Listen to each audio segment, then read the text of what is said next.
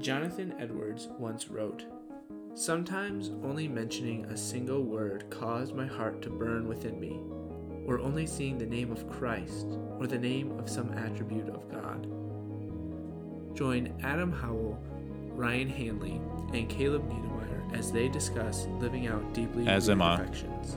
This is Oaks of Righteousness podcast. Welcome back to Oaks of Righteousness podcast. I am your host, Caleb Niedermeyer, joined by Adam and Ryan again. Hello again. Hello again. Technical difficulties figured out. So we're going to have This reminds me of the days back when you would type out a ridiculously long email to someone and then go to send it and it wouldn't send. And you're like, oh. And then so you go back to retype it and it was 1/10 the original length.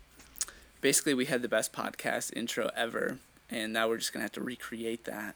So it actually was pretty good. It was genuine. It was authentic.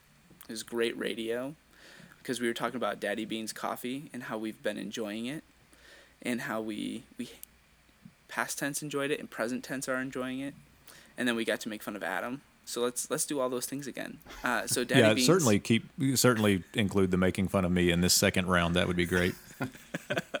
The Daddy Beans coffee from Ryan Wilder has been excellent. Indeed. Ryan has a video that we'll post up of him grinding and enjoying that as well. So and you need to watch it. It's good television. It's funny. It's really good. And then Adam enjoyed the grounds from Ryan. And was correct? Adamantly ridiculed for this. So we're totally describing what we did, which is the equivalent of telling a story to someone and then being like, you had to be there. Yeah, exactly. Man, I love it. Yes, we have enjoyed Daddy Beans coffee because it was good, and we've already consumed everything that was sent to us. Mm-hmm. So I shall now go and order more. So online. I can do that live while you guys continue to talk. Yeah, go online, daddybeans.com. If you open up too many programs, your computer's going to die. That is Don't true. do it. We can't do this again. But we do appreciate Ryan and his work out there in Virginia Beach with Daddy Beans, and so thank you to him for the coffee and his work. So go support a local business where during this time, and like Adam, you said last time, we there's like little dates on it and stuff like that. It's super fresh and gets it out right away. So really appreciate that. All right, so we are going to talk about biblical languages and learning Hebrew, Greek, and understanding in scriptures and things like that. And I had begun to tell you the story that I went to Bible college and picked a program that I didn't have to learn Hebrew because I was intimidated. Okay. I was intimidated. So that I don't know that it fully came out that was the question. We need that in is this. True. So the question that I asked was apparently offensive to Ryan because it was so precise. But it wasn't offensive. It sounded like you're speaking of specific examples. Oh, like all the ones that we see regularly at I choose in this higher program education so that I don't have to take Hebrew. Yeah. Yeah. Well, so my question for Caleb was, because what did you say, Caleb? You didn't take you dodged Hebrew in Bible college, and my question was, did you dodge it because you just didn't have to take it, or did you intentionally choose a program that you didn't have to take it? And there's your answer. He intentionally chose a program. Yeah. No. I know I didn't take biblical languages. I didn't take like the course biblical languages and exposition because of Hebrew. I chose evangelism, but I had to take Greek. So So while we were sticking our nose into biblical languages, Caleb was telling people about Jesus. Yeah, that's right. That's exactly. Yep. But I was intimidated by Hebrew. Was your evangelism effective since you didn't know Hebrew? Probably not. It doesn't work that way. So. Sorry, I'm gonna try to be encouraging on this episode instead of cynical about all of the people that dodge Hebrew. I hadn't read enough of Piper yet, where it was what, he didn't take any of the practical classes. He just learned how to exposit the Bible or something like that. There you go. But I want you guys to talk from your perspective. You guys are Hebrew scholars. One of us is anyway. What would you consider Adam? That's exactly. I was trying to think of how to say it that way, but I'm just looking at coffee beans right now. So you guys go scholar yourselves away over there, and I'll figure out what tastes good. I don't know what question. Who wants to jump in on that? Just as far as what are the benefits? What was the question? Talk about languages. Yeah. Well, like what are the yes? That's a statement. What are the benefits that you guys have seen in your own lives, having studied Hebrew for years, in studying Scripture, from, if you can remember a time when you didn't know Hebrew? Yeah, Adam will probably have a lot better examples of this, having written a book, Hebrew for Life. Ding! This is where the little link pops up. That's right. In audio. That's right. Somebody needs to find a way to do that if they haven't already. I just heard a link go by. You just speak into the microphone. Yes, go to link, and it takes you there. I'll just say, like, what I noticed the most, and it's mostly because it's kind of the crawl stage of any kind of reading or language acquisition, is that it's not my first language, and so it forces me to slow way down. And I think for biblical interpretation and meditation, that just enables you more time to soak in it. When you spend 5 minutes on a word trying to figure out what it means, and it's like, aha, So, as an anecdote, I was translating through Genesis 2 one time, and it was just so slow and laborious and great and wonderful and all those things. But by the time you finally get to Adam saying, like, alas, this she shall be called woman. This is bone of my bones and flesh of my flesh. Like, his exclamation was noteworthy to me. It was just like, yes, absolutely, alas. Here we go. Finally, it took me 400 years to finally get to the creation of woman here. So. Adam will have more helpful things to say. Before we get to that, Ryan, I wanted to lean in a little bit on something, because what you're saying was the benefit of slowing down is going to be a reason why people won't do it, because it's slow. Yeah. So lean into that just a little bit and just flesh that out as far as it is a benefit to slow down, because we're like, hey man, I got my devotions, I got stuff to do, I got to get out of here. Yeah. But you're saying, no, this is a good thing, and lean into that a little bit. So, I'd say for two purposes. One, the purpose of knowledge and understanding, the more time these things have to rattle around in your brain and in your heart, the more opportunity there is for you to actually be changed by them. And that's just a good understanding of how learning works in general. But secondly, and I would argue more importantly, it's not like one can be without the other, but that time of slowing down is what fosters a relationship with Christ. All of us will, that's probably too strong, but I would probably say that the exceptions would be few. All of us will struggle with making our walk with Christ just a knowledge matter. I know what the Bible says, and I'm really good at following or doing what it says, rather than this is leading me to know Jesus. This is leading me to know the God who has created and saved me. So, yeah, I want to, if you guys can think back to when Ryan was explaining the Genesis 2 example, the anecdote, I want you to just be reminded, and maybe you could rewind this and listen to that again, but the investigation of the biblical languages, the slowing down, led even to a change in affection in how he told the story. And that's the point, right? That's the point that Ryan just made, is when we slow down, it becomes not a matter of data knowledge, but a matter of heart knowledge, whereby these things affect us. And that can happen in the English text too, and it should. Yes. But the languages force you to do that. And I tell my students all the time that, like, look, if you get no other benefit from reading the original languages, then it just makes you slow down and ask better questions of the text. How is this clause related to this clause? Is that word part of this clause?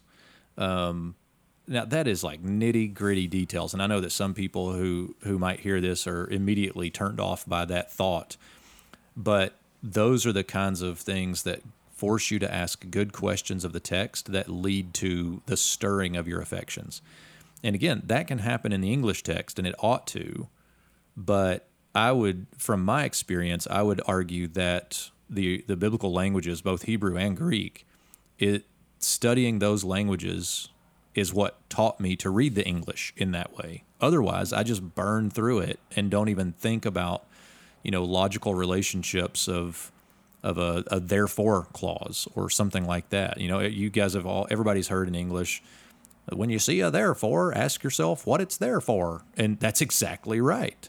Yeah. But getting into the original languages, it's like that and infinitely more questions that can be asked, and you just don't know how to ask those questions of the text. What is it saying? What does that mean? How does this fit together? What is this context? The original languages lead to all of that. So I just wanted to highlight Ryan's change in affection, even in telling the story, because again, the original language did that. And I'll give a quick anecdote too. Mine's going to be from Biblical Greek first, because I will not talk about Greek the rest of this episode.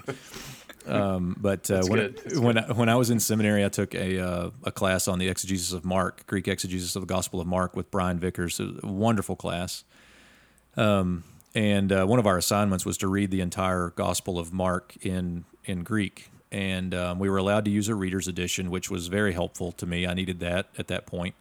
And I can remember to this day reading Egerte uk esten hode.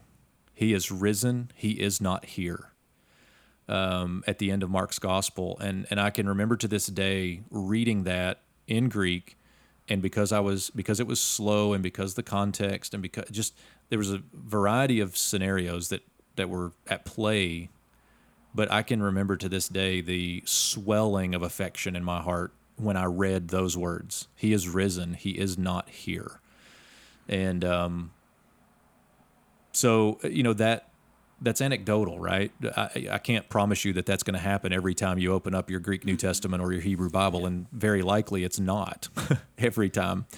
But that's the goal, right? We don't. I hope that I don't spend and labor all these hours in learning the languages just so that I can boast about the pomp of knowing a language, or I can get in a pulpit and tell everybody, here's what the original Hebrew says. If that's the goal, then I need to find better things to do with my life. But the goal is this swelling of affections, because as Piper and David Mathis have said before, we dig for gold in Scripture. And if digging doesn't include the original languages, then I've got the wrong toolbox, because I don't know where else you're going to dig, or what else you're going to dig for, if the original languages are not part of that. So I will talk in terms as if these languages are necessary to even understand the Bible, because I love the languages so much. But I also need to caveat that with they're not. Like, you can still dig for gold and not have the languages, but if you've been afforded that opportunity, then that better be a tool in your toolbox. Yeah, I don't know anybody that has taken biblical languages, and I'm not saying that they didn't hate the experience, but I don't know anybody that feels like, oh, that was a waste of time, or that didn't improve my knowledge or understanding or ability to at least recognize careful study of Scripture at the very, very least. And usually it's much more than that. Can you guys speak a little bit to to this with Ryan, or Adam, you brought this up, just in the idea of this pomp, this arrogance that, well, and I know Greek, I know Hebrew, and if so and so is an uneducated worm, I will step upon them with my exegetical biblical language book and slap them across the face, so to speak. How do you guys guard against that? Because Adam, you said it yourself. You're like, man, if that's where I'm going, then I need to find something better to do with my life, because the end goal has to be something different than just I have knowledge. But how do you guys kind of guard against that in your own heart and in your own life? Go ahead? Yep, go ahead. Sorry, all I need to say is that the language itself should hopefully push you to that. Yeah. The more that I learn about Hebrew, the more humbled I am that I don't know anything about Hebrew. Mm-hmm. And I get, this is not an advertisement because I get so frustrated with it, but I get the academia.edu emails and notifications, I guess. And I kid you not, at least 6 to 10 times a day, I'm getting new articles thrown at me about the Hebrew verbal system or word order in biblical Hebrew. And like, it is absolutely overwhelming to think about what I don't know. And so for me, that just forces me to a place of like, well, I guess I'll just hang on until I can learn something. Let's get a little bit. And I realized that all those comments might have just ruined any credentials that I might have in the languages. But, Ryan, we gotta save Adam's job again here. Yeah, exactly. But it's that is true. I mean, the languages are hard, they're difficult, they're challenging, and we don't need to be ashamed of that. But for me, at least, that keeps me. The language itself keeps me humble, and the tools I know, and the things that I've learned, and the things that I feel like I can confirm, I will gladly use for the benefit of exegesis and knowledge and understanding of the Bible. But in the back of my mind, there's always this, man, there's so much more I don't know. Yeah, I was going to say, like, that is absolutely true. And I think and hope most fields of study are that way, because this certainly isn't limited to just biblical languages, but even biblical knowledge in general. But I was going to say, I think the sheep have a really good shepherd, and I've read enough of the scriptures to know that when arrogant fools try to coerce or aggrandize themselves to the sheep or use what they know to oppress the sheep, that the shepherd doesn't like that. Mm-hmm. And if we trust and believe that he is a good shepherd, good grief. I'm signing my own death warrant, right? And, if I'm arrogant and because I school my young kids in a game of basketball, at which I'm not any good, but I'm better than them, maybe I can fly under the radar of Jesus's shepherding in that situation. But if I'm trying to teach people how to interpret the scriptures and I'm holding that over them, goodness. Yeah, I would add that it is a battle too. Like, it's not, I mean, there is a battle to fight this arrogance, because absolutely. I mean, just being frank, I mean, there is something kind of fun about walking into a museum and seeing a Hebrew inscription and saying what that is and acting like you know what that is and nobody else does. And so it is a battle, but we just have to, I mean, just like Ryan said, I mean, I have to keep preaching to myself and reminding myself that this is not, this is a gift that the Lord has given to us. This is even just the opportunity to learn the biblical languages is a gift that the Lord has given to us. And so, I don't know. I don't want people to think that I'm all high and mighty, humility, humble, whatever the word would be in that sentence construction. Humble, pious. Yeah, because it's not. I mean, it's a battle. But in my better moments and with the Spirit's help, the more regular reminder for me is that there's more that there's more content I don't know than I do know, and so anyway. Yeah. You guys have you guys watched The Chosen? Yeah. Yes. So Actually, I'm going to go ahead and preface this with I loved it. So continue. Yeah. So, wasn't it stupid? No, actually, really good. Yeah, it was excellent. I loved it. But there's one scene where I think it's with Matthew, and they come into the market, and it's like there's a Hebrew inscription, and it had like the English translation. Yeah. And Liz goes, "What does that say?" And I was like, "Marketplace" or something like that. And she's like, "How'd you get that so fast?" And I was like, "Are you joking? It was just English transcription." The subtitles helped me out a lot. That's funny. One of the scenes. She was really impressed, but then I had to burst the bubble of I actually didn't know what it said.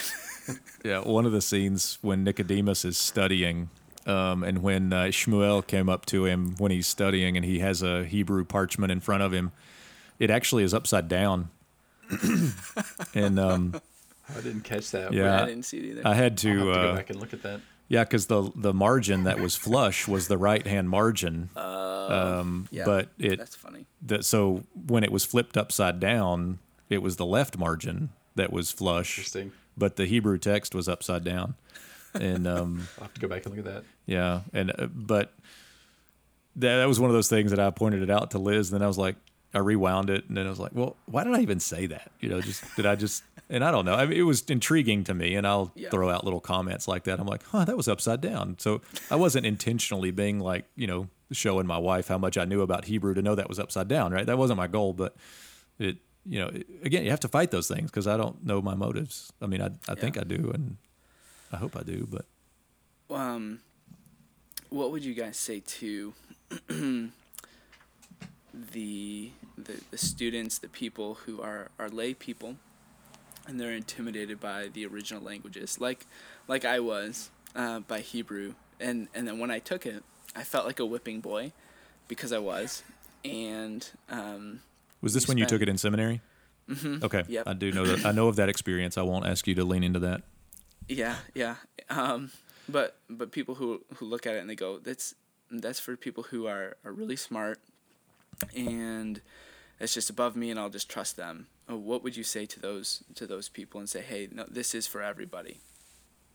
If it is for everybody. I would say that there's a world you know not of, as it relates to the richness of the biblical text and the affections that are a result of that. So, I'll give you Hebrew just for an example because that's where my world lands most of the time. But Hebrew is a very rich language, very illustrative as far as idioms and the way things are said. That to me is enjoyable, and maybe that's a personality thing. But I also really like poetic music lyrics. For a musician to be able to take words and artfully use them to create images is just fascinating to me. And Hebrew does that all the time.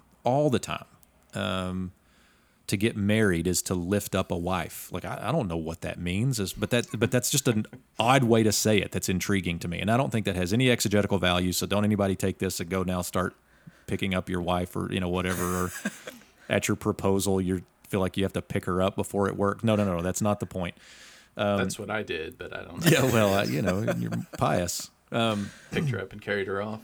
But the just the richness of the language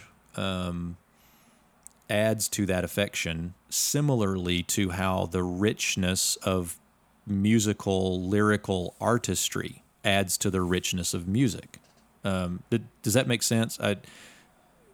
Anybody listening to this is not watching Ryan and Caleb nod, but I'm needing some personal affirmation here. They're not nodding, but there's something about that is valuable. So, what I would say to that person is, don't look at the language as much as like an academic endeavor, but look at it as an opportunity to engage more richly with the text. So let me give you one example real quick. This is my favorite example. It's probably my favorite word in the Hebrew Bible, but it's Deuteronomy 6:5. You shall love the Lord your God with all your heart, soul, and what do you guys go with on that last one? might, strength, Yeah, that's something fine. like that. Yeah, I usually paraphrase the whole lot of them and just say with everything, but well, that okay. So there's the which idea. isn't good. That's not good interpretation. But that's what we're getting at here. So it's ve'ahavta et Adonai Elohecha bechol levavcha uvechol nafshecha uvechol meodecha. And the last word meodecha is actually the Hebrew word very. Yes. So Ryan just clenched real big that on the video. That's it. That's it. So the word is your verinesses. Yeah, it's your very. And you shall love the Lord your God with all your heart, soul, and veriness. Okay, translate that into English. Might. Okay, good. But might what? Like my biceps? No. Like that means that you're to love the Lord with all your heart, but with everything very, very, very that is in your heart. You're to love the Lord with all your soul, but with the everything, with all the gumption and chutzpah that you have in your soul. That's with which you are to love the Lord. You like that too, didn't you? That's the point of it, and that's so much richer than just saying with all your might. Like, okay, that's cute. But with all your veriness, I don't know. That's a good one to me. But it's that kind of linguistic artistry that adds to the richness that swells the affections. Yeah, and that brings up the point of there's some words that it's going to be difficult to convey that with an English phrase or word, and so sometimes just taking the time to have to wrestle with that. How do I convey this to the people I'm trying to explain this text to? You have an opportunity to do more with it than just say might or something like that. Yeah. And I would add too, like I can hear somebody now out there listening to this objecting like, but the Holy Spirit stirs the affections. Like, well, yeah, but the Holy Spirit also directed the word meodecha. That's right. In Scripture. And so, yes, you're right. The Spirit stirs the affections, and the Spirit stirs the affections through the Word of God that the Spirit inspired. And those are the words that are inspired. So,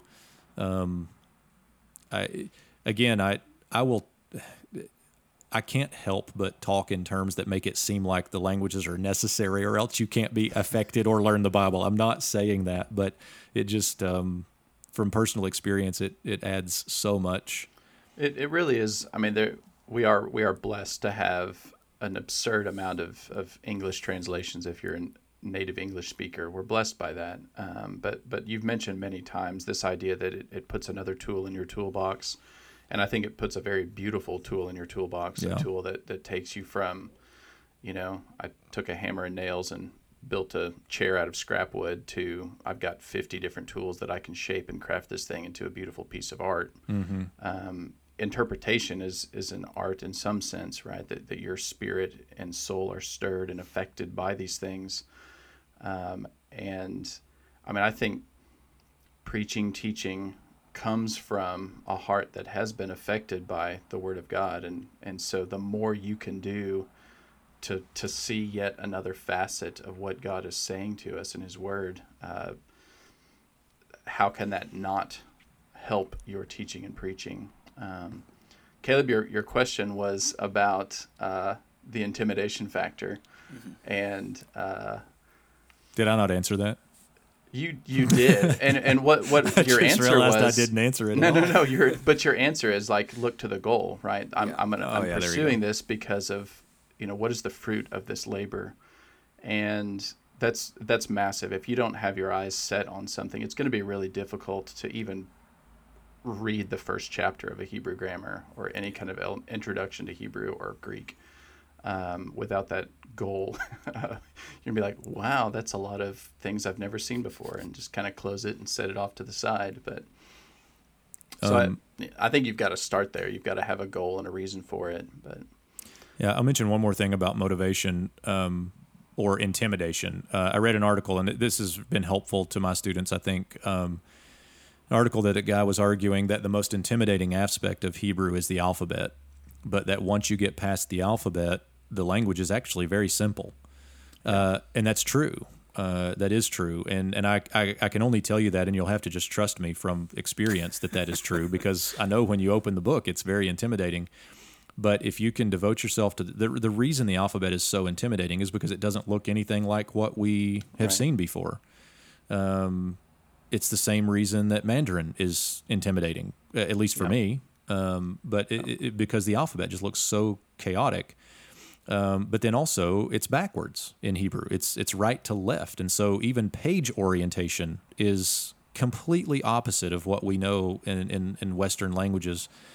And so once you get past that hurdle, though, the actual language of Hebrew is very simple. And interestingly enough, because it's not an inflected language like Greek and Latin, where you have accusatives and nominatives and morphology that tells you how the word is functioning, because you don't have that in Hebrew, it's actually very similar to English as far as word order. And so word order being a priority, not necessarily the word order is the same. But what I would say is, if you're interested in picking up the Hebrew, at least, Greek is a bit easier, I think, but that's because it's similar in a lot of ways. A beta looks like a B. It's just a capital one. Well, yeah, get over it. An alpha looks like an A, largely. So again, these things are different. But for Hebrew particularly, I would say if you're interested in picking it up, devote yourself to the alphabet and to just simply looking at the text for long periods of time so that you get comfortable with how, quote, foreign it looks. Yeah. And then once you get comfortable with that, the language itself is actually pretty simple. So, yeah, and most Hebrew classes or textbooks or anything like that I've seen, I mean, they start with the alphabet. You have to. Language learning is like that, unless it's completely oral. But it was amazing how within just a week or two of working on Hebrew specifically, and Greek was the same way, that I could pick up a piece of paper, open up a Hebrew Bible, and look at the words on a page. I have zero idea what it means whatsoever, but I recognize all the characters on it, and with the system I've learned, I was able to read it out loud, even though I had no idea what it meant. And just being able to do that was a massive confidence boost to keep going and be like, okay, 2 weeks ago, this was absolute gibberish to me. And now, for the most part, most of these symbols on this page, actually, I understand that it has meaning. These are words, and I can see them actually laid out on the page. So, yeah, and that's how we naturally learn language too, right? I mean, we hear our parents speak for months or a year, and then we start to babble the sounds. Then we start to realize, oh, that sound has meaning. Then we start to put that meaning to the sound into a sentence. And it's just, that's a normal way to build language, by speaking it and reading it. So that's a good example, Ryan. I always try to get students into the text as soon as possible, even though they have no idea what they're reading, but to say it out loud, to listen to it audibly, all of those things can be helpful if you're intimidated, and they can be kind of fun. That's been the most encouraging thing, was the most encouraging thing for me in learning Hebrew and Greek, was seeing my kids learn English. Yeah, really? Where it was just like, oh, they're really slow at that too. Okay, all right, it's yes. Okay. I can. So you should study the languages when you have young children, basically, is what you're saying. Yeah, absolutely. We'll do this together. Oh, so William and Caitlin both know the Greek and Hebrew alphabets. Blast! I'm way behind on this. They pick it up so much faster than me. Yes. The only issue we're finding with William is that he writes his English letters backwards sometimes, and I'm like, well, I mean, fair. I have confused you with 3 other languages. So how old is he? 5. Yeah, so he'll be 6. Nora, our youngest, is 7, and she still does that from time to time too, with a B or a D. So that's fine. Yeah. Adam does too. He just doesn't want to say it. Well, the apple doesn't fall far from the tree, I guess. One analogy that Dr. Plummer always uses with the languages and being this idea of arrogance and having it help us in our affections and life even in preaching and stuff like that, is that it should be like a good pair of underwear. Like, and I love that, where it's like, yes. You don't go around. Can you explain that? Because yeah, absolutely. It should support, and you should feel comfortable in them. But not everybody needs to know that you have them on. No one needs to see them. They need to do their function and their job, but nobody needs to see that. That's right. Okay, so give both of you guys somebody that said, hey, you know what? This sounds really cool. I kind of want to know more of the biblical languages, Hebrew or Greek. How do I start? What do I do? Do I just go Amazon, Hebrew, learn, and then order the book? How would you encourage somebody to kind of get started in their pursuit of the biblical languages? I have some ideas. I think for a lot of people it might be different because there are so many different methods of learning. You know, some methods are going to teach these languages as a living language. So I don't know if step one might be, I don't know that you would even be able to figure out your learning style, but step one of like kind of thinking, how might I best learn this with my current situation? I'm still figuring out how I learn. Yeah, I know that's probably a stupid place to start, but like, I don't think I would just jump on Amazon and click Greek textbook and then pick the first one that's recommended. That might not be the best way to do it. But when I had that thought, the thought that came to my mind was Dr. Plummer's and Ben Merkel's book Greek for Life, where they actually have a chapter on resources. That was the link going by again. Yeah, the link just went by. So if you're listening to this, just shout, yes, go. And no matter where you are, whatever coffee shop Alexa, you're in. purchase text. As loud as you can. As loud as you can, yeah. And see what the barista does. But that's a book that has resources on introductory grammars, intermediate grammars, and also a little short paragraph about what would be, what it's in it, what's in it, what is its method, that sort of thing. Hebrew for Life has that as well. So if you're interested in Hebrew, that might be a place to look. But I wouldn't just like jump on Amazon and find the very first one. I'd maybe do a little bit of research, see what these different grammars have to offer. But a lot of that, even discussion of what they have to offer, may not make sense to you. So maybe it does just kind of result in grabbing a grammar and starting. So I don't know if that's helpful at all. I want to do this. How do I start? I just wouldn't be afraid to jump into, Yeah. Yeah. To the extent that you can, you want to set yourself up for success. Yeah. As early and quickly as you possibly can. And part of that does involve knowing yourself, not just learning style, but knowing what motivates you, what is a distraction. And, you will get out of something usually what you're willing to put into it. And so if you're like, hey, I really, really want to learn these things, but I'm not going to pack up my family and move across the country to go to a school somewhere, maybe trying to find a local Bible college, seminary, or something like that does offer them online.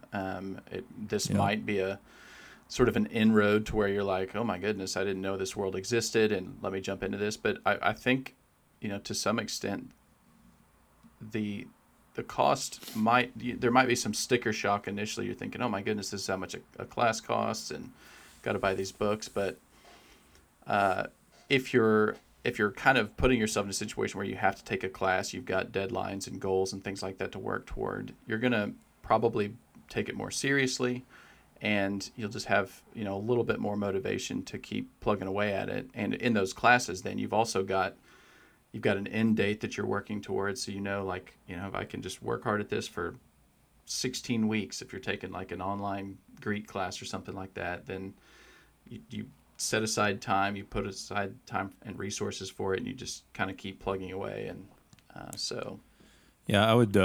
I've got a couple of other things here for strategies that may be helpful for people wanting to jump in. One is like if you're a pastor, Maybe talk to other local pastors that are at churches around you to see if they're even interested, because doing this in groups will be far more enjoyable than just doing it on your own. I know of several groups, even of lay people, particularly one in Sioux Falls, South Dakota. Yeah. Yes. Yeah, that I do. Caleb, my brain Caleb, we just, need you to go check that out. Make sure my it's brain right. just stopped. Yeah, it's probably only like 30 hours away. Yeah, that they, they get together every Saturday and have worked through several grammars as a group of just lay people, and they love it. So that's one thing. Maybe look for others that you can do this with. The other thing I would say is what Ryan said, setting yourself up for success. I would encourage you to set time goals, not content goals. And so by that, I mean, set aside 30 minutes a day to work on this and get as far as you can. One of the things that's dawning on me that I think is becoming more and more important in how I present the biblical languages to students is to play the long game. You're going to take this course for 2 semesters, maybe 3, and there is so much more to know and learn. It doesn't matter how fast we go or how much content we cover. There's so much more to learn. So just get that in your brain at the front end and know it's going to be a long game. If that's your mindset, then now, 30 minutes a day doesn't feel intimidating on any given day. And you just know, okay, this is going to take a while. So, but set that reasonable goal so that you can meet that goal each day. And in thinking about those short goals, I'll plug another resource, Daily Dose of Greek and Daily Dose of Hebrew, for those of you that may not be aware of those. 2 minutes a day, 3 minutes a day, little videos that go out to your email or to the app that just walk through a Greek text and a Hebrew text. And even if you're just starting, that's a good way to be hearing the language and orally listening to it. That was kind of redundant, wasn't it? Orally listening to it. Is orally a adverb? Anyway, No, this is what language guys do. We talk and then we analyze what I just said. It's stupid. So also on those websites, Daily Dose of Greek and Daily Dose of Hebrew, there are a series of learn videos that are freely available. So they just kind of walk through the nuts and bolts of learning the language. So anyway, little plug for those things. Ryan, want to finish up here. Finish us up with some encouragement in Hebrew. I know when I was walking through, I shouldn't say walking, stumbling through, crawling through Hebrew, you were a big encouragement in saying I could write all the horrible, nasty things I was thinking down and get them out of my heart and soul. So I just remember at 2 a.m. sitting at IHOP, because it was the only 24-hour place around, sitting there writing out my Hebrew and writing my thoughts down, which they weren't very coherent. How do I curse the trees in Hebrew? Exactly. But Can I get a copy of those musings? They are gone. I hope. They are burned. Were they written in the notes pages of your textbook that you sold? Yeah, that's right. Sorry, purchaser of that textbook.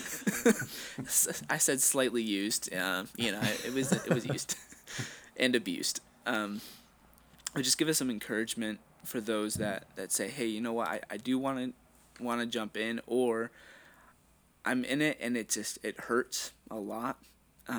Just give some encouragement as we finish this up.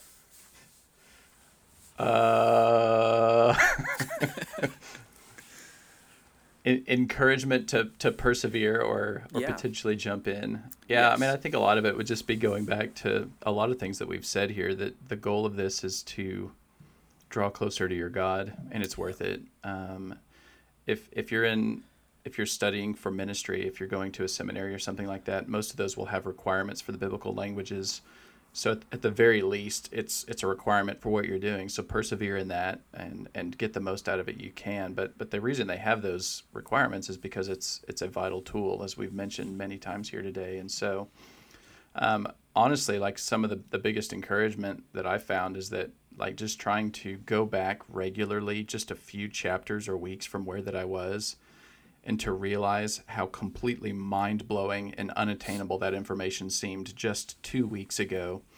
And then, I look back on it, I'm doing a review on it, and I realize, hey, I actually understand that a little bit, like at least a little bit. I've got somewhat of a grasp of what's going on there. And so, do those kinds of things, talk to other people, as Adam mentioned, doing it in a community is extremely helpful. But,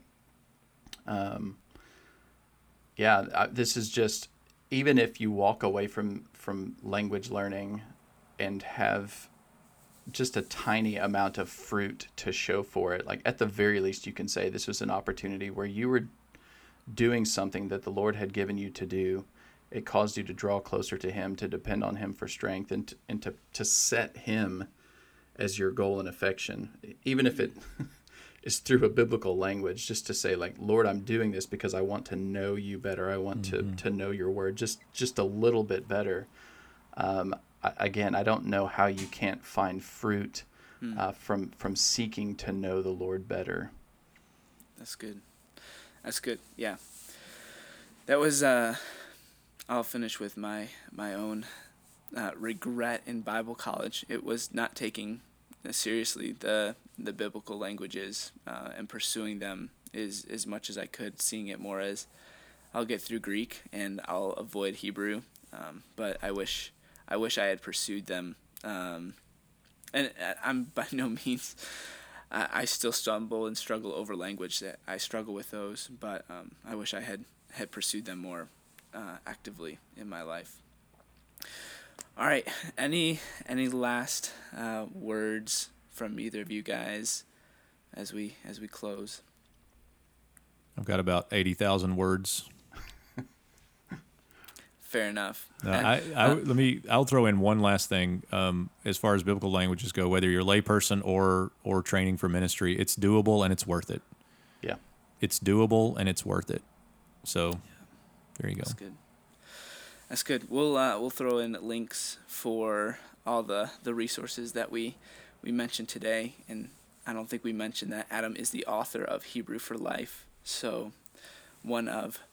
And appreciate your work on that. And then, are the dates set for that conference, the Daily Dose of Greek and Hebrew?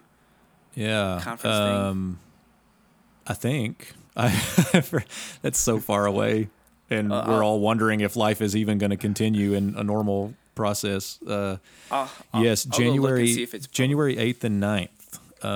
The Greek and Hebrew for Life conference at Southern Seminary. Rob Plummer, this is kind of his part of his mastermind to change the world with biblical languages. That's literally how he talks about it. My goal is to change the world. I love that guy.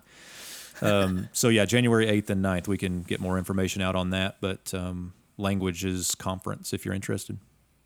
Yep. Oh, so we'll put links up on all that. And then, specifically, if you don't hit any of those links, you got to watch the video of Ryan enjoying some Daddy Beans. I've got to go back and watch it now and make sure there's nothing incriminating on there. But this has been Oaks of Righteousness, and there is ultimate joy to be pursued in this life. It's found in Jesus Christ, so pursue him.